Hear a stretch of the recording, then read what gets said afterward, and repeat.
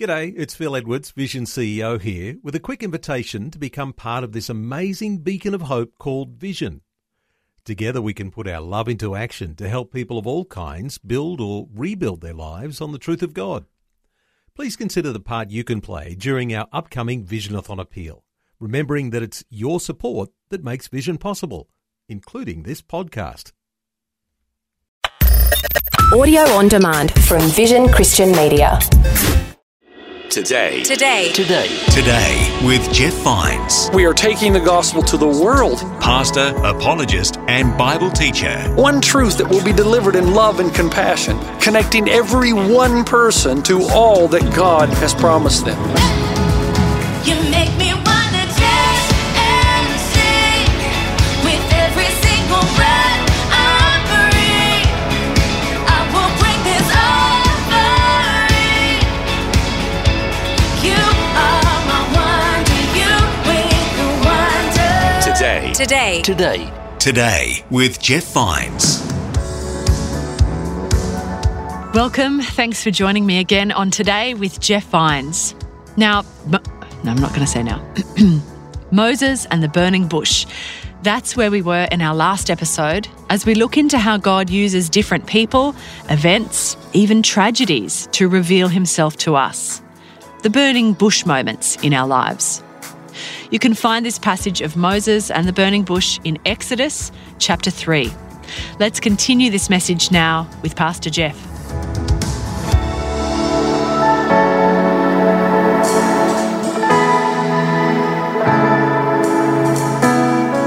Now, this ought to hit everybody. A lot of people come back to church because they've realized something, that they're not in control of their lives. No matter how hard you try, there's always another dynamic. And it feels like sometimes it's out to kill you. And so people often come back to church in the new year to discover, is there anybody in my corner? Is there anybody that's for me? Now, I want to show you a graph of my life. This is my story. And I sat down and really took some time. I couldn't do everything. But these are key times in my life when I thought about going the other way. Oh, Pastor Jeff, you had thoughts about going the other way? Of course. That's natural. Doubt is part of life. And I remember living my entire life to get a Division I basketball scholarship. And then I come to the end of my senior year in high school, and all the 5 starters, I'm the only one that did not get a Division I scholarship offer. So right then I questioned God, I thought you were on my side. You know, this is what I wanted. Where are you? So I kind of took a dip. But then I got to know God in a more special way that I had not known him before. And I started to go back up again. And then I started to tell myself, maybe it's because I'm from a small town and the right coaches didn't see me. So I went to a place called Tennessee Tech University to have a chance to play in front of major coaches so that maybe I'd get a Division I scholarship. And I told you that story. It took me all of 10 minutes to realize I don't belong here. I mean, these guys are really good. So again, there's a little dip. God, why did you put this passion in my heart all my life if you knew this was not going to become fruition, a reality? So I start to sink again. And then God gave me a new calling, and I realized it was Africa. So Robin and I went to Africa, and I had a new calling, a new lease on life, a new purpose. But then, after a certain amount of time, the government of Zimbabwe told us we could not come back, that we were no longer welcome. And all expat work permits were revoked, and I had to return to the States. And again, God, why did you do that? Why? But I got to know God a little better, got to know God a little more. I started to climb in my knowledge of God. I started to ask the deeper questions of life, meaning, purpose, death, origin, all of that. And then my mom died. And now I really start to question God. I'm going downhill. Things are getting bad. God, where are you? This is my mother. She's young. You need her. She's a strong Christian woman. You need people like her. What are you doing? Maybe you're not real. Maybe you don't exist, or maybe you don't care. But then I started to know God, and he started to reveal himself to me. I started to get to know who God really was, and that God doesn't give an answer for everything that happens to us, but there's always a prevailing presence that goes with us through everything. And I'm not God. And there are things that I can't see or imagine or understand, but God continues to reveal himself and to walk aside. And then my dad dies. And now I'm homeless, or at least it feels that way. And at this point in my life, I took a huge upward turn because I realized that my real home is not with mom and dad. It was temporary, that my real home is with God. And the only thing that I can depend on to know that is eternal is God. and that God had a plan to restore and redeem mankind. And even though I've lost all these things, my entire life has been upward mobility that I might become the person God is wanting me to become all along. I would have never known God this way had none of these things happened. And then, you know the story of this one, don't you? Then the anxiety comes. And this is where I had to learn another lesson, and that is that there are absolutely no guarantees in life. Zero. That all of us could die tomorrow. We could get a disease. We could become ill. No guarantees, except that which God has provided in His Word, that we will be with Him forever. Some of you look at your life and the things that have happened, and you thought that God had abandoned you. But sometimes God has to send a disruption of some kind, an inexplicable trouble, to pull you out of the stream, to get you out of ordinary life, because the road on which you're traveling is not going to end well. And I know some of you are saying, Pastor Jeff, are you serious? Are you telling me that God would send or allow calamity in my life? Yes. If God is real and eternity is real, then doesn't it make sense that God would do whatever's necessary to get you out of the stream of the ordinary, to get you into His kingdom, that eternal life might be yours? And is it God's fault that we're so hard-headed? If God is a loving God, He's a loving Father. And a loving Father is going to do whatever it takes to get the child off of the road that leads to destruction onto the road that leads to life. However, the most powerful of all burning bushes is number 4, and it is an inexplicable emptiness. This is the emptiness that comes with attaining your goal. I often mention the movie Chariots of Fire, and I talk about how Eric Liddell is a great hero, but the interesting character in that movie to me is Harold Abrams, who runs against Eric Liddell. And a comment that he makes just before the race to win the gold medal. He says, I have but 10 seconds to prove the meaning of my existence, and even then I'm not sure I will. Wow. See, all of us are like that. Did you know that? Everybody in the room thinks that if there's something they can just attain, that your life will be perfect. If I could just get rid of this illness, if I could just get that home, if I could just get that car, if I could just get that girl, if I could just get that guy, if I could just be married. You've heard me talk about this, but it doesn't change. We think if we could just get that dollar amount, that degree, that promotion, then our life will be complete and fulfilled.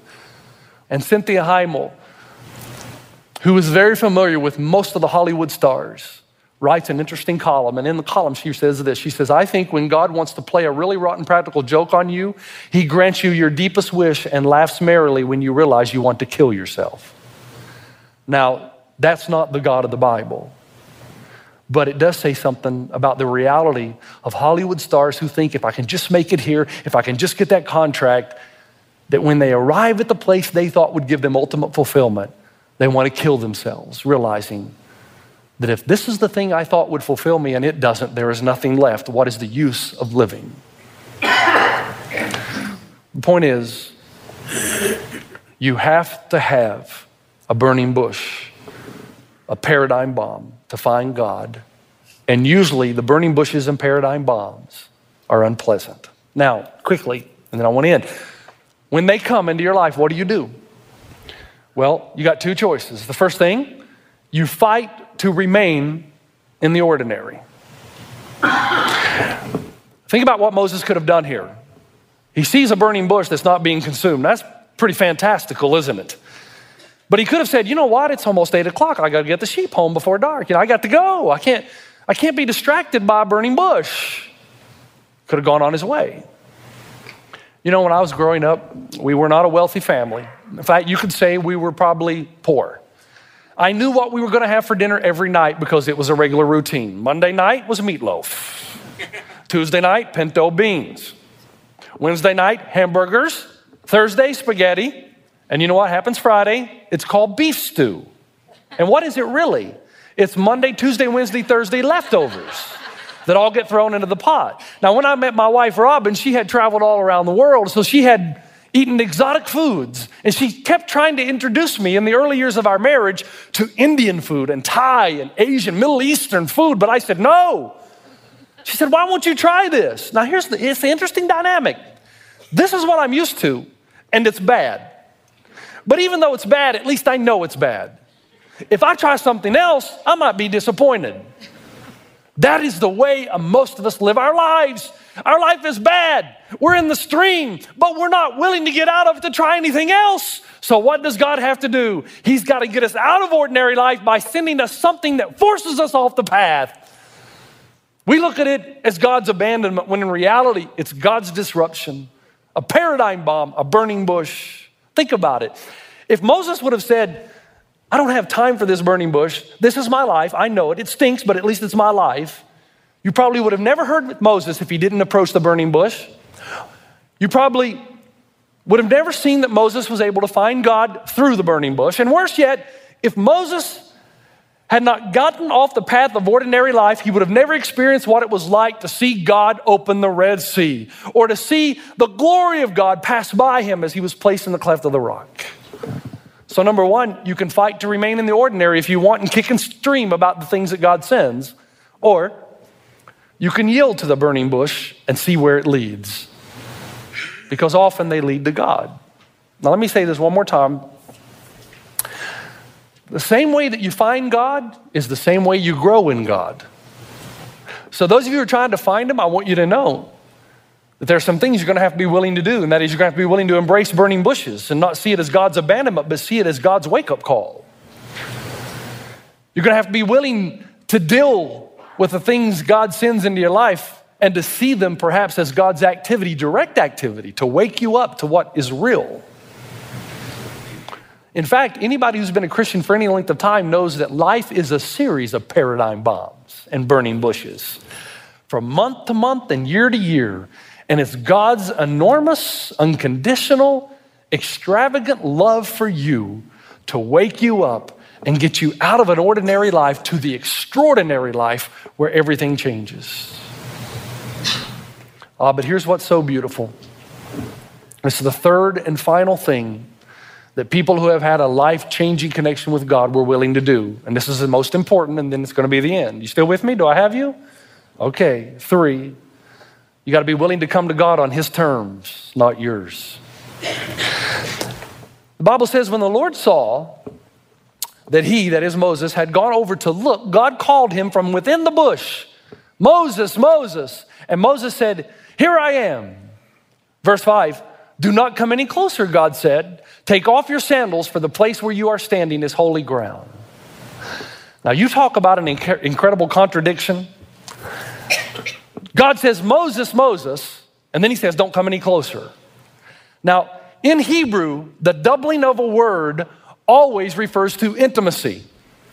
Moses, Moses. It means I want a relationship with you. It means I want something of great magnitude. When David said, Absalom, Absalom, my son, it's a term of endearment. Simon, Simon, Jesus said to Peter, Satan wants to sift you like wheat. And then Jesus said, Martha, Martha, when he came to raise Lazarus from the dead. A term of endearment, of intimacy. I want relationship. But when Moses walks to the burning bush, then God says, back up, stop. This is holy ground. See what's happening here? This is beautiful. Get this if you haven't gotten anything else. On the one hand, God is holy. That's why he's represented with fire, holiness, justice, majesty. God says, I am what I am, not what you want me to be. When Moses said, who shall I say sending me? What does God say? God did not reply, just tell them this is my name. I am whatever you want me to be. No, God said, here's my name. I am who I am. If God had said, I am whoever you want me to be, that would be a God of clay, not a God of fire. You can do anything you want with that kind of God. You can mold that God into your own image. And people do this all the time. They'll say, Pastor Jeff, tell me all about your God, and then I'll tell you if I'm going to believe in him or not. And as long as my God likes what they like, hates what they hate, believes what they believe, rejects what they reject, permits what they permit, then they will encounter my God. That's not a fiery God. That's a God of clay. You can shape and mold him into your own image. I want you, this is a simple illustration, but I hope that you'll never forget it. I've got some Play-Doh here, and this is the God of today. That you can take the God of pluralism and of our culture today, and you can shape and mold him into whatever image you want. You can make God to be whatever you want. That's very popular, but it's not the God of the Bible. The God of the Bible is not clay that you can take in your hands and mold and shape. The God of the Bible is fire. And you know what fire does to those who come into contact with it? It shapes and molds and melts. When you come into contact with clay, you shape and you mold the clay. But when you come into contact with God, he shapes and molds you, right? Okay, there you go. If you're willing or you desire to meet God, if you want to meet the real God, you've got to look for a God who will contradict you. If you want to meet the real God, you got to be willing to meet a God who will tell you things you don't want to hear. If you want to meet God, you've got to be willing first to take your shoes off and say, this is holy ground. And until you're ready to say, God, I want to meet you on your terms, until you're ready to admit that you're not God and you don't get to determine what God is like, but he is who he is, and he has the right to shape and mold you. Until you say to yourself, I'm ready to meet you, God, even if it means I have to change everything about me. Until you're ready to say that, until you have that attitude, you have not truly begun to search for God. Now that's bad news, kind of, isn't it? But not really. Here's the irony. The same God who says, Moses, Moses, I want relationship, stay back. Show respect, I am holy. Don't just enter with indifference, is the same God who says, Moses, come near, draw near. God is the ultimate contradiction. He's holy, go away. He's love, come near. That's what frustrates so many people. God is holy, go away. But he's love, come near. And if you're religious people, you overemphasize the holiness, don't you? Religious people say, yeah, God is holy and he's going to send you straight to hell. And they're people of judgment, and they're miserable, and they're unhappy, and they're unkind because they know down deep inside they don't live up to the standard they try to make everybody else live up to. And they're never happy. And the reason is because they know they're in trouble if they're going to approach God on the basis of religion, which says, as long as I'm good, God will love me and accept me. The problem is down deep inside, they know they can never be good enough. Now that's religious people. Secular people tend to overemphasize love over holiness. To our modern day world, God is Mr. Rogers' God. I just love you just the way you are. But the true God, verse 7 says, the Lord said, I have indeed seen the misery of my people in Egypt. I have heard them crying out because of their slave drivers, and I am concerned about their suffering, so I have come down to rescue them. The true God is both holy, but he's the God that comes down to save us. And if you want to meet the real God, you've got to be willing to get out of the ordinary.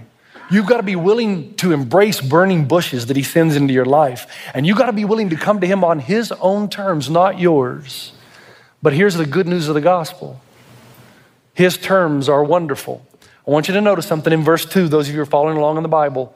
Verse 2 says, there the angel of the Lord appeared to him in flames of fire from within the bush. Now these are the closing thoughts, so I need you to stay with me. In the Old Testament, sometimes you read an angel. Other times you read the angel of the Lord. What's the difference? When it's an angel, a messenger from God. But when it's the angel of the Lord, it is God himself. God is in the middle of the burning bush, which is why he says, take off your shoes, you're on holy ground. Now this is so beautiful. It takes a real Jewish scholar like Robert Alter to give us an understanding of what's happening in the passage. Why is God in a burning bush? And why does he choose that way to identify himself and to meet Moses? You know the answer? Because God is saying to Moses, I am going to come down and save the people Israel, but one day I am going to save all who will call on the name of the Lord by going into the fire myself. That's the cross. One day, God is going to send his own son into the fire. And he's going to face the judgment of God so that you and I could experience the love of God. And if you are here and you want to find God, you come to God on his terms, which is through the cross, and you confess your sins, and you admit that you're a sinner and that you don't measure up, and God does. And the Bible says he will go into the fire on your behalf so that you never have to. And we said that God is willing to lose his own son so that he would not lose you. I want to encourage you, whatever's going on in your life, to stop, to contemplate just for a moment. Is this God trying to get you out of ordinary life so that you can have an encounter, so that you will stop and you will think and you will ask questions that matter, and that journey will always lead you to God. Father, I thank you for the power of the Moses story. I thank you that you love us with a passion that is incomprehensible, that you as our Father are willing to do whatever it takes to open our eyes, the path that we're on, that we might come into your kingdom. I pray for those who are here this weekend who desperately have come back to church, wanting so desperately to find you and discover what that relationship is like. I pray that through the power of your Spirit, eyes would be open and we would begin to realize that God went into the fire for us, and that the cross is the ultimate contradiction, that through the death of Jesus, we gain life. And our sins have been forgiven, and the holy God clothes us with righteousness. And when he looks at us, he sees us as clean because of the sins that we have, which have been forgiven through the sacrifice of his Son. And now we ourselves have become a contradiction. We are wasting away on the outside, but inside we are being renewed day by day. That we are still sinners so much on the outside, but inside we're the righteousness of God. I pray for those who have been away from God for a long time, who have never known what it is to have that intimacy with God where everything changes. That right now, in this time, in this place, they would take the step into eternity, embrace the cross of Jesus, be forgiven of their sin, and walk in the newness of life. Is our prayer in Jesus' name. Amen.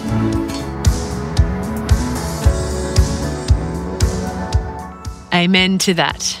Thanks for joining me for this message, and I pray it encourages you to stop and question, is God trying to get you out of ordinary life to come to know him better? Join us next time for a new message from Pastor Jeff, part of our series about knowing God inside out. I so desperately want to live a big life where nothing shakes me, nothing deters me, and I am rock solid, and I just keep going forward.